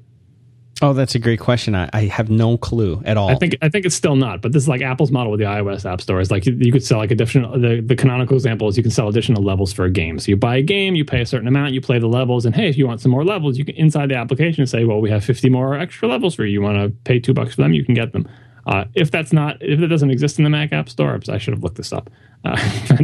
That's one way you could possibly get more money, because they do that in the iOS App Store. And you can imagine, well, if Apple allows it in the iOS App Store, why wouldn't they allow it in the Mac App Store? So if you can't already do it, I think it's still within the realm of you can imagine Apple doing this. Or you can buy a different product. And this becomes a problem not on day one when everyone's apps go into the Mac App Store, but on like year 3, where, okay, so you bought my cool product in the Mac App Store. Let's say you brought BBEdit, which is available in the Mac App Store. And 3 years later, a major new version of BBEdit comes out. The company making BBEdit has a choice. If they release it as just the next updated version of BBEdit, if you already bought the original one, you don't have to pay again. You just get the updated version, the same way you've been getting updated bug fixes. You know, everyone's okay with that. Like, okay, so you bought BBEdit and like, you know, version, 11.2.1, 11.2.2. I'm just making up these version numbers. But like when you do the minor revision to that last number in the version number, oh, I fixed a few bugs with this, or it supports some new device. So that's no big deal. But when you make the major new version that's got like a totally redesigned interface or a bunch of significant new features or whatever, the tradition in Mac software before the App Store was that, yeah, you have to pay for that. You have to give us money again, because I know you have Photoshop CS4, but CS5 is out. And I know you have Photoshop CS5, but CS6 is coming out. You don't get CS6 for free because you bought Photoshop 2.0 in 1989 or whatever. You pay for the major upgrades. Now, what companies tend to do is like, look, we know you bought Photoshop CS, but CS2 is out. And I know you paid like $200 for CS. Well, if you already own CS, you can get an upgrade to CS2 for $50 instead of $100. Again, I'm making up numbers. You give a discount to the people who have the past major version of your software. So that's pretty much always been the model. Bug fixes are free, minor little tweaks are free to keep your software working. But when we make a major new version, however we decide to do that, we increase the number at the end of the name. We put CS on instead of calling it Photoshop 8 or 7 or whatever number CS was. But we want more money from you. If you're a new customer, you pay full price. But if you're an existing customer, to get you to continue along the upgrade cycle, we'll say, okay, once you get on the Photoshop train, as long as you buy every new version we come out with them, we'll give you an upgrade price. Now, if you've got CS and you want to get CS4, there may or may not be any kind of discount for you because you've just waited too long. Well, the Mac App Store doesn't let you do any of that. It doesn't let you say this product is $10, except for if they bought the version 1 of this product. And if you put both of them up, you put, BBEdit's a bad example, but you put, My Cool Text Editor version 1 up, and then you come out with major version 2. If you call it a different name, My Cool Text Editor 2, now you got both of them on the store at the same time. And that's confusing because someone does a cool search for My Cool Text Editor. It's like, no, don't buy the old version. I have the new one out. Well, then you say, well, why don't you just pull the old one off? Well, if you pull the old one off, you can't give bug fixes to the people who bought it to, back in version 1. And you want to keep supporting them. You don't want, you're forcing me to upgrade to version 2 because the new version of the operating system came out and the version 1 doesn't run on it. And all you had to do was tweak one little thing to, get compatibility with the new version of the operating system. But you can't release that to them in any possible way. First of all, you have no idea who bought it. So you can't have people coming to your website and saying, oh, I totally bought version 1. Can I have the bug fix upgrade? And that's just a bad experience anyway. You want them to just go to the Mac App Store. But you have no idea who bought version 1. You know nothing about the customer. And the Mac App Store provides no facility for indicating that to you in any way. So you're stuck with a situation where you either never get money for a product ever again, or you do what Tweety did, put a new version of the product up, call it version 2, and remove the old version to avoid confusion. But then the people who bought version 1 are pissed off because they're no longer getting any bug fix upgrades. And you can't give them free bug fix upgrades from your website because Apple frowns on you distributing, you can't distribute a bug fix to a Mac App Store distributed application because you can't sign it the way Apple does. And you certainly can't have a business relationship to say, hey, if you bought version 1 in the Mac App Store, come to our website and we'll give you a discount if you buy it through us. Apple does not like that. They want to control the experience. They don't want you going off to some other little website and doing stuff like that. And so Will Shipley's point in this blog showing numbers from his business, well, not numbers, but at least bar graphs with no numbers on the y-axis, is saying upgrades are such an important part of our revenue, we can't stay in business if we can only get money once for a program. It motivates us never to make a major new version of a program. What it motivates you to do is make a small, simple program that you can develop in a short period of time, provide the minimum bug fix upgrades you need to provide, and then never touch it again. And that is not going to produce something like Photoshop, where like every year or every 2 years or whatever, they make major new versions, and they need to have money for those major versions, but they don't want to charge everybody the big high price. They want to give up, people upgrade price, and then new customers get this different price. And he lays out how important this monetary stream is to his business. And says, Apple, we really need a way for us to say, here is a new version of this product. Here's its relationship to this past version of the product. We don't want people to see the old version anymore. We just want new customers to buy the new one. But we do want to be able to provide bug fix upgrades. Basically, all the things that they could do when they had a direct relationship to their customer that they can't do now. And, even with the retail days, back in the retail days, you could still I bought a retail copy of Photoshop. It's like you'd send in the proof of purchase or your serial number or some other type of thing where you would prove that I have, Photoshop 6 and then I'll get an upgrade to Photoshop 7 for a cheaper price or whatever. So this blog post has caused a pretty significant amount of controversy because the main reason I think that people are cranky about it is from a customer's perspective. Some people just think they should never, ever have to pay again for software once they pay for it. This boggles my mind, but then I think about it and it's like, well, if you don't know anything about how software is made and you just think it's magic or you don't never think about it, then maybe that's understandable. Maybe you say, look, I paid for Photoshop. Well, why should I have to pay for Photoshop again? Even if it's a discounted price. I had one person write in to say that the Mac, the Apple's App Store model is you buy the thing once and you own it and you never have to pay for it again. And that's the model they're doing. And then if you try to do anything that, you're breaking the model. I don't think that's the model that Apple, that may be the model that's in their mind, and that's probably a bad thing that's in their mind, but I don't think that's the model that Apple is promoting. Because Apple doesn't stop you from putting up version 2 on the Mac App Store and yanking version 1 and making your customers cranky. You can make money from them again. But what Will Shipley is asking for is all the tools they had at their disposal before the Mac App Store to make everybody happy and to continue to make money so they can make better products. So they're not demotivated from making big, complicated products and then making major new revisions of them. Now, where I come at this from is I'm trying to think about, and these issues that he talked about, I've noticed, most people have noticed in the Mac App Store. He made an impassioned plea with graphs of why Apple needs to allow upgrades. My question is, why doesn't Apple allow upgrades in the Mac App Store? At this point, you can't say, oh, well, the Mac App Store just came out and they didn't have time, but upgrades are surely coming. Or trials, for that matter. Download the trial version of the application. That's a separate issue. I don't want to muddy this. But just paid upgrades. Why doesn't Apple provide paid upgrades in the Mac App Store? Because I think answering that question will illuminate the issue more than simply saying, oh, we used to have this business model and now it doesn't work. Or the customer saying, I used to have to pay for every major version, but now I get to pay once and it's awesome for me. Those are the two ends of the spectrum there. But there's Apple in the middle making the decision to not have paid upgrades. Why? Do you have any theories on why Apple doesn't allow paid upgrades? It's something I've actually wondered about a lot. And every time that I come up with a reason that I think might qualify it, I'm not sure. It is related very closely to the whole demo issue to begin, which we've talked about, I think, here before. These are the great mysteries. What's your thinking on it? I've been trying to figure it out too, and I like you. I have theories. I'm like, oh, maybe they want to do it, but no, it doesn't make any sense. But maybe, I still don't have a really hard answer for it. But I think this is the important question at this point. At this point, how many years after the Mac App Store has been around? It's not because they didn't get to it yet, or it's like copy and paste, and they just want to make sure they do it right. It's not rocket science. They've had time to do it. If it was a big priority and they said, oh yeah, we're totally going to have paid upgrades, we just don't have time now. Same thing with trials, right? Oh, we don't have the technology. We can't figure out how to do trials. That could, that. They have the ability to do both trials and paid upgrades. So someone is deciding not to do these things, despite, obviously, they get an earful from the developers about it. And I bet customers aren't lobbying the other side, but maybe they think they might be upset by it.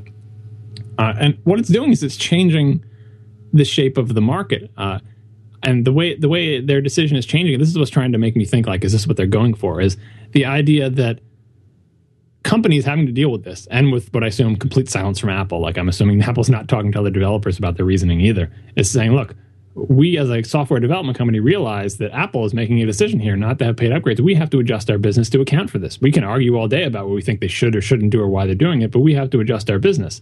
And the way they adjust their business is I'm trying to think, is that the effect that Apple is going for? Is Apple thinking, look, if we hold the line on this and we say no trials and no paid upgrades, do we think that will reshape the software business into the shape that we, Apple, want it to be? So that's one of my theories. And the thing that the thing that this does to software developers is it makes them do applications that don't take a really long time to develop, that are kind of like fun and like a quick dose, but that don't, like, you're not entering into like this long-term relationship with an application. Like where you buy Microsoft Word and then there's the next version. And the next version, every year you get a new version of Microsoft Word and you pay an upgrade price for it or whatever. It makes you instead say, I've gotten a cool idea for an application. It's the word processor. Make that word processor, do a few bug fix for it. But then your next project, say, I've gotten the idea for an application. It's like a shoebox type app where you keep track of all your stuff. Like, don't go back and say, okay, now our word processor is successful. Our whole company is going to be about that. We're WordPerfect Inc. and we're going to make the next version of WordPerfect and the next version of WordPerfect. That was definitely the old software model. Like, you had to hit a software product, Lotus 123, Microsoft Excel, Photoshop, any of these things. You made it's like the Hollywood sequels. You made the sequel and the next version and the next version. You made it better and better. But if you can't get any upgrade revenue, your next move after making the awesomely successful, Photoshop, this photo editing application, is like, how about we make something to edit video? And you try that one. But then, like, if you can't get any money again, you don't iterate on these products. This sounds bad to anyone who's lived through, because we all like our new version. Imagine if we were stuck with Photoshop 1.0, and so we got Photoshop CS6, which is like way better than Photoshop 1.0. If Adobe could never get any upgrade revenue from us, would they have progressed from 1.0 to 6? Would they have just made a new version every single time and dealt with that confusion? We know Apple doesn't want confusion. So I think Apple is not doing this to say, well, we just think you should have put up Photoshop CS4 in the store and then put up Photoshop CS5. Never mind that Adobe isn't even in the store, but except for in Photoshop for iPad and stuff. And put up Photoshop CS6 and just, we'll, with searching and customers, we'll lead them to the right thing. Because God forbid you have someone accidentally buy Photoshop CS4 and you're like, no, you shouldn't have bought that one. It's not the latest one. You should have bought CS6. And then they're all cranky and then Apple doesn't take returns. Like, Apple does not like confusion. So I can't think that Apple is saying no paid upgrades. And the reason we do that is you should just put the second version on the store. If they're thinking that, they're totally wrong. But I don't think they're thinking that, because they are against confusion in the store. They want you to just find that product. We all like iteration on a product, but there is a dark side to that maybe Apple sees and is trying to move away from, is that once you build a company around a successful product, like you make Microsoft Word or WordPerfect or whatever, and your whole company becomes about, iterating on that, by the time you're in Microsoft Word version umpteen thousand, you've added every button in the universe to the toolbar, and it's like, we can't think of any more features to add, and the thing becomes like a big bloated parody of itself. And that's because your entire business is based on iterating, and every year you need a major new version, because that's how you make your money. And Apple may view that as, we don't want a business to become stagnant and just become like a one product company, because they can always survive an upgrade revenue, because it produces in the end sort of products that are stagnant and ossified and just creaky and like an old house with too much stuff added to it. So that's kind of in the back of my mind. The other thing that's in the back of my mind is look at Apple itself, which is also a software vendor who also used to get upgrade revenue from things like Final Cut and the other products that it has either acquired or developed in-house. Not so much iLife, because that comes with your Mac, but they used to sell that too. Look what they did for things like Aperture and Final Cut. They put them into the store where they know they're not getting upgrade revenue, right? And they massively lowered the price. I forget what it was. Like Final Cut used to be like $200 or something. Now it's like $80. And Aperture made a similar price cut, like big price cuts all the way down. And so that's the next thing I'm thinking is like, maybe this is what they want. Maybe they're trying to reshape the market so that the new price is the same as the upgrade price, simply because, it used to be like, buy new $100, upgrade price $20. Well, how about just make it $20 all the time?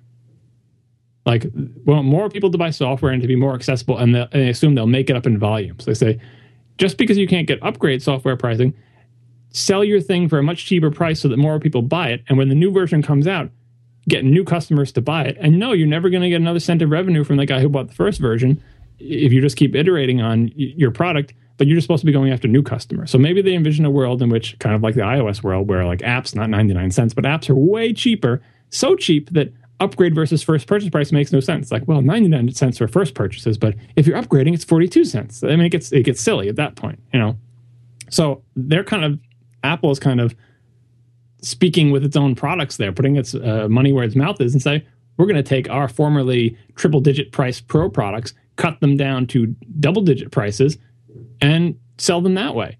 And we could have made much more money, maybe, per each purchase, but we think we're going to make it up in volume or whatever. The other theory goes that as soon as Apple needs to put out a major new version of Final Cut on the Mac App Store, that's when upgrade pricing will suddenly come into existence. And then, suddenly Final Cut Pro, if you bought Final Cut Pro X or 10 or however you pronounce it, if you want Final Cut Pro XI or 11 or whatever they call it, now you have to give us more money. Or they'll leave both in the store or whatever. And I think the final theory is it's never a good idea to rule out incompetence. It could be that it's a blunder and it hasn't been caught, or maybe there's someone in a position of power who has wrong-headed thinking about it and no one can convince them and they don't want to fire him because he does a good job in other regards. Like, it could be that they just, it's an internal debate that so far has gone one way and it could go the other. But I think there is a problem here, and I don't like the mystery surrounded it. I don't like not knowing what it is that Apple thinks it's doing with the strategy. Are they just fumbling the ball? Do they want to reshape the market to be more like the iOS market because they think that's better for consumers and better for Apple? I think that's all in the mix. I think they do like the idea of software prices going down, volumes going up, making software easier to buy. But I think they also recognize that if we want people to make these great products, we need to allow them to stay in business. Like, for example, Adobe does not put Photoshop in the Mac App Store. Does Apple see that as a plus or a minus? Do they say we want all customers to go through the Mac App Store except for quote unquote professional customers and they know how to buy directly from Adobe or from a retailer? Maybe they're okay with that. Maybe they say for most applications you go through the App Store, but for serious business applications used by a small volume of people, you pay through the nose for it. Buy directly from them, get upgrade pricing. We're not in that business. We're in the mass market business. That's the closest I can come to getting into their mindset to say, what the heck is Apple doing here? But I still think that leaves, even in the mass market, people who are making the text editors in the App Store or the library applications where you catalog your stuff. Those are mass market consumer things that everybody can use.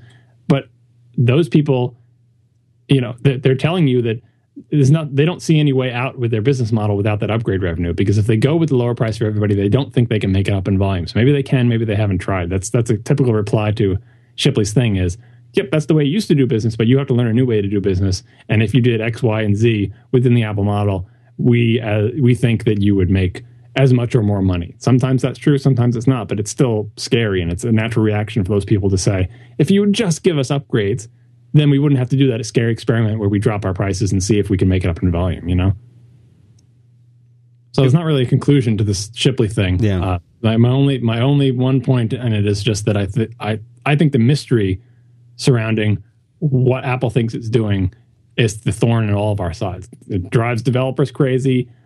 Consumers don't want to know what Apple is thinking, but it affects them because the software products they buy are made by these companies who can't figure it out. And I can't figure it out. I can't figure out what it is that they think they're doing. I can see all the effects of it, and I can see upsides and downsides to those effects, but there's no clear vision. There's no Steve Jobs up on stage and saying, people ask for upgrade pricing, but we think upgrade pricing sucks because X, Y, and Z. Sometimes he does that. Sometimes when there was a single voice of the company, they would express their corporate point of view. But so far on the upgrades, the closest I've seen is statements that have led me to believe they like the idea of software prices going down, app purchases becoming more numerous at lower prices because that's better for consumers and they want to broaden the base. But I still think there are problems with that strategy. So we'll see. Will Shipley's soothsaying lead to more changes that seem to be directly related to his blog post? Will we see upgrade pricing, trials, all that stuff? I don't know. For Apple to provide the complete experience, we will have to see these things in time. They will have to emerge. They will have to come here. We have to have demos. We have to have in-app purchase. Well, in-app purchase, by the way, it seems like it is. In the Mac App Store? Yeah, it seems like it is. Right. And we certainly will need to see upgrade. All of these things will eventually mature. And I really do believe that Apple does have a reason. It may be that I would suspect we'll never know the reason. And I think your theory that as soon as they need it, it will suddenly be there. And at some point after that, other people will be able to take advantage of it. I hope people aren't waiting for that because Apple, I don't know if you know, but they have $100 billion. So they're not really sweating that upgrade revenue from Final Cut Pro. I'm sorry to tell you. They have $100 billion. So I hope people aren't waiting for Apple to, quote unquote, need it. But you can coast a pretty long while on $100 billion. And if you've looked at the percentage of their revenue that comes from software products, it is really, really small. Yeah. So, but I don't know what the politics inside the company are. But I do think about that. I'm like, are these things inevitable? Do we just think they're inevitable because that's what we've always had? There are many other examples. Like, Apple inevitably had a hardware keyboard. I think people have mostly come to terms with that at this point, right? That the iPhone's not going to spread a hardware keyboard anytime soon. They're not going to get to it eventually. They're not saving it. Remember when that, like, the iPhone 3G came out and, like, I bet it'll have a hardware keyboard option, and those of us who knew Apple were like, no, you don't know what's going. No. You don't know what's going on there. But in this case, even those of us who feel like we know the company are still like, why not upgrade Apple? Like, I kind of see what you want to do there with, like, not having to deal with that, and it's better to just have one low price for everybody, and it's better for consumers. But you see the problem, like, it's a business model problem. And, like, we've been running this experiment, and it's getting down to the wire, and maybe Apple's just going to not blink and say, we think you can get by without the upgrade revenue. Try just lowering your price. And that's an interesting experiment to run sort of on your developers, because if it turns out to be wrong, it's like, oh, well, Delicious Library went out of business, or they become a Windows mobile developer or whatever, Right. Oh, that experiment didn't work out, or like, can we get Adobe into the Mac App Store? Because 30% of $600 for the Studio CS, whatever the hell they call it, that's not bad money there. Or is Adobe never going to come in no matter what we do, so we shouldn't even bother courting them and let them sell to the pros independently? Or we prefer Adobe to simply make Photoshop for iOS, like they have with that, they have an iOS version of a drawing app, and we think that's what software should look like in the future, and not like that old creaking beast Photoshop. There's so many plausible mindsets I can get into for Apple, but none of them like clear, like the hardware keyboard. No, Apple has a point of view, no hardware keyboard. It's clearly expressed by their actions, if not necessarily their words. It's not going to come anytime soon. It's uncertainty about this. So I don't know. I would say this is something to watch for at WWDC and future. Are you going to WWDC this year? Is anybody going to WWDC this year? Is there a WWDC this year? Because as far as I can tell, tickets still aren't for sale. Well, yeah. But they always get announced. It'll be in June or July, like it always is. You think so? You don't, because I had no idea this was a topic. No, I'm just being cranky about the fact that they haven't put tickets on sale. I'm assuming they're going to put them on sale, but it's like, it would be nice if we had more notice than like a week or something. Yeah. So what you're saying is, if they are announced, which of course they will be, and it takes place, which of course it will, then will you be going? If I can get a ticket, yes, I'm going to try to go again this year. If you don't get a ticket, I will be very sad. Will you still go?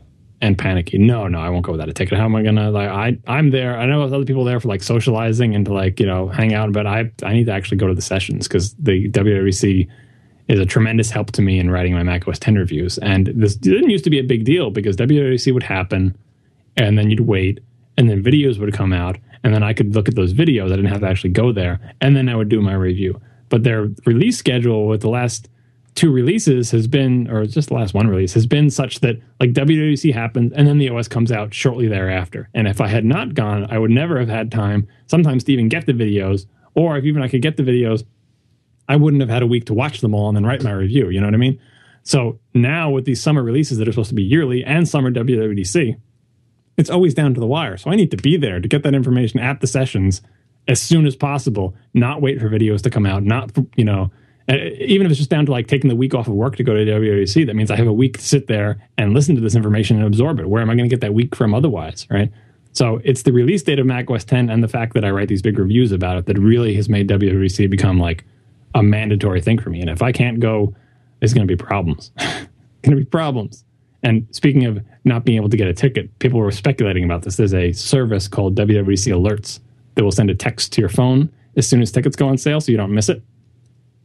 And someone was speculating on Twitter, I wonder how many people have signed up for WWDC Alerts versus how many tickets there are actually for sale. And I think I saw someone tweet that, the number of tickets for sale for WWDC is X thousand, and the number of people who signed up for that service is almost double that. Well, we can see that on WWDCalerts.com, which, by the way, is in the show notes. Thanks very much to helpspot.com, the burliest men in software development. And the best help desk software around for subsidizing and making possible these wonderful show notes. So that's in there, www.dcalerts.com. 2,591 people have tweeted it. I don't know if that means that, of course, they've signed up for it, but I think more. I think the sign up number was like they said, like 8,000 or something. People are 5,000 or 8,000. I should have favorited the tweet, but what if those people are, when they get the text, they're in the car? They don't buy. They don't buy. Yeah, but even so, that's scary. That there are already more people who are so scared that they're going to miss the for sale time for the tickets that they've signed up to be texted about it. There's not even enough tickets for just those people. How much are tickets going to be this year? I don't know. They were like last year, like $1,600 or something, which is not cheap. And I suspect they will be similar price. You should tell Apple, you'd get more people to come to WWDC if you did it for $10 a ticket. You just needed to rent out like a football stadium or something. They already need to rent out a football stadium. Yeah, well, Mosconi's not that big. Like I just came from the Boston, whatever it's called, Boston Expo Convention Center. It's where PAX is held. Yes, it's the biggest convention center I've ever been in, and it's pretty damn big. If you held WWDC there, you could have 60,000 people at WWDC, probably. But hey, they do fine here in Austin with South by, and Apple is opening up that big place out here in Austin. Maybe they're going to move it. Maybe they're going to get wise. Yeah. How big is the South by? So what's the attendance at South by? I was just looking at these. Numbers from 2011 because I don't know if they've released the 2012 numbers yet. But gosh.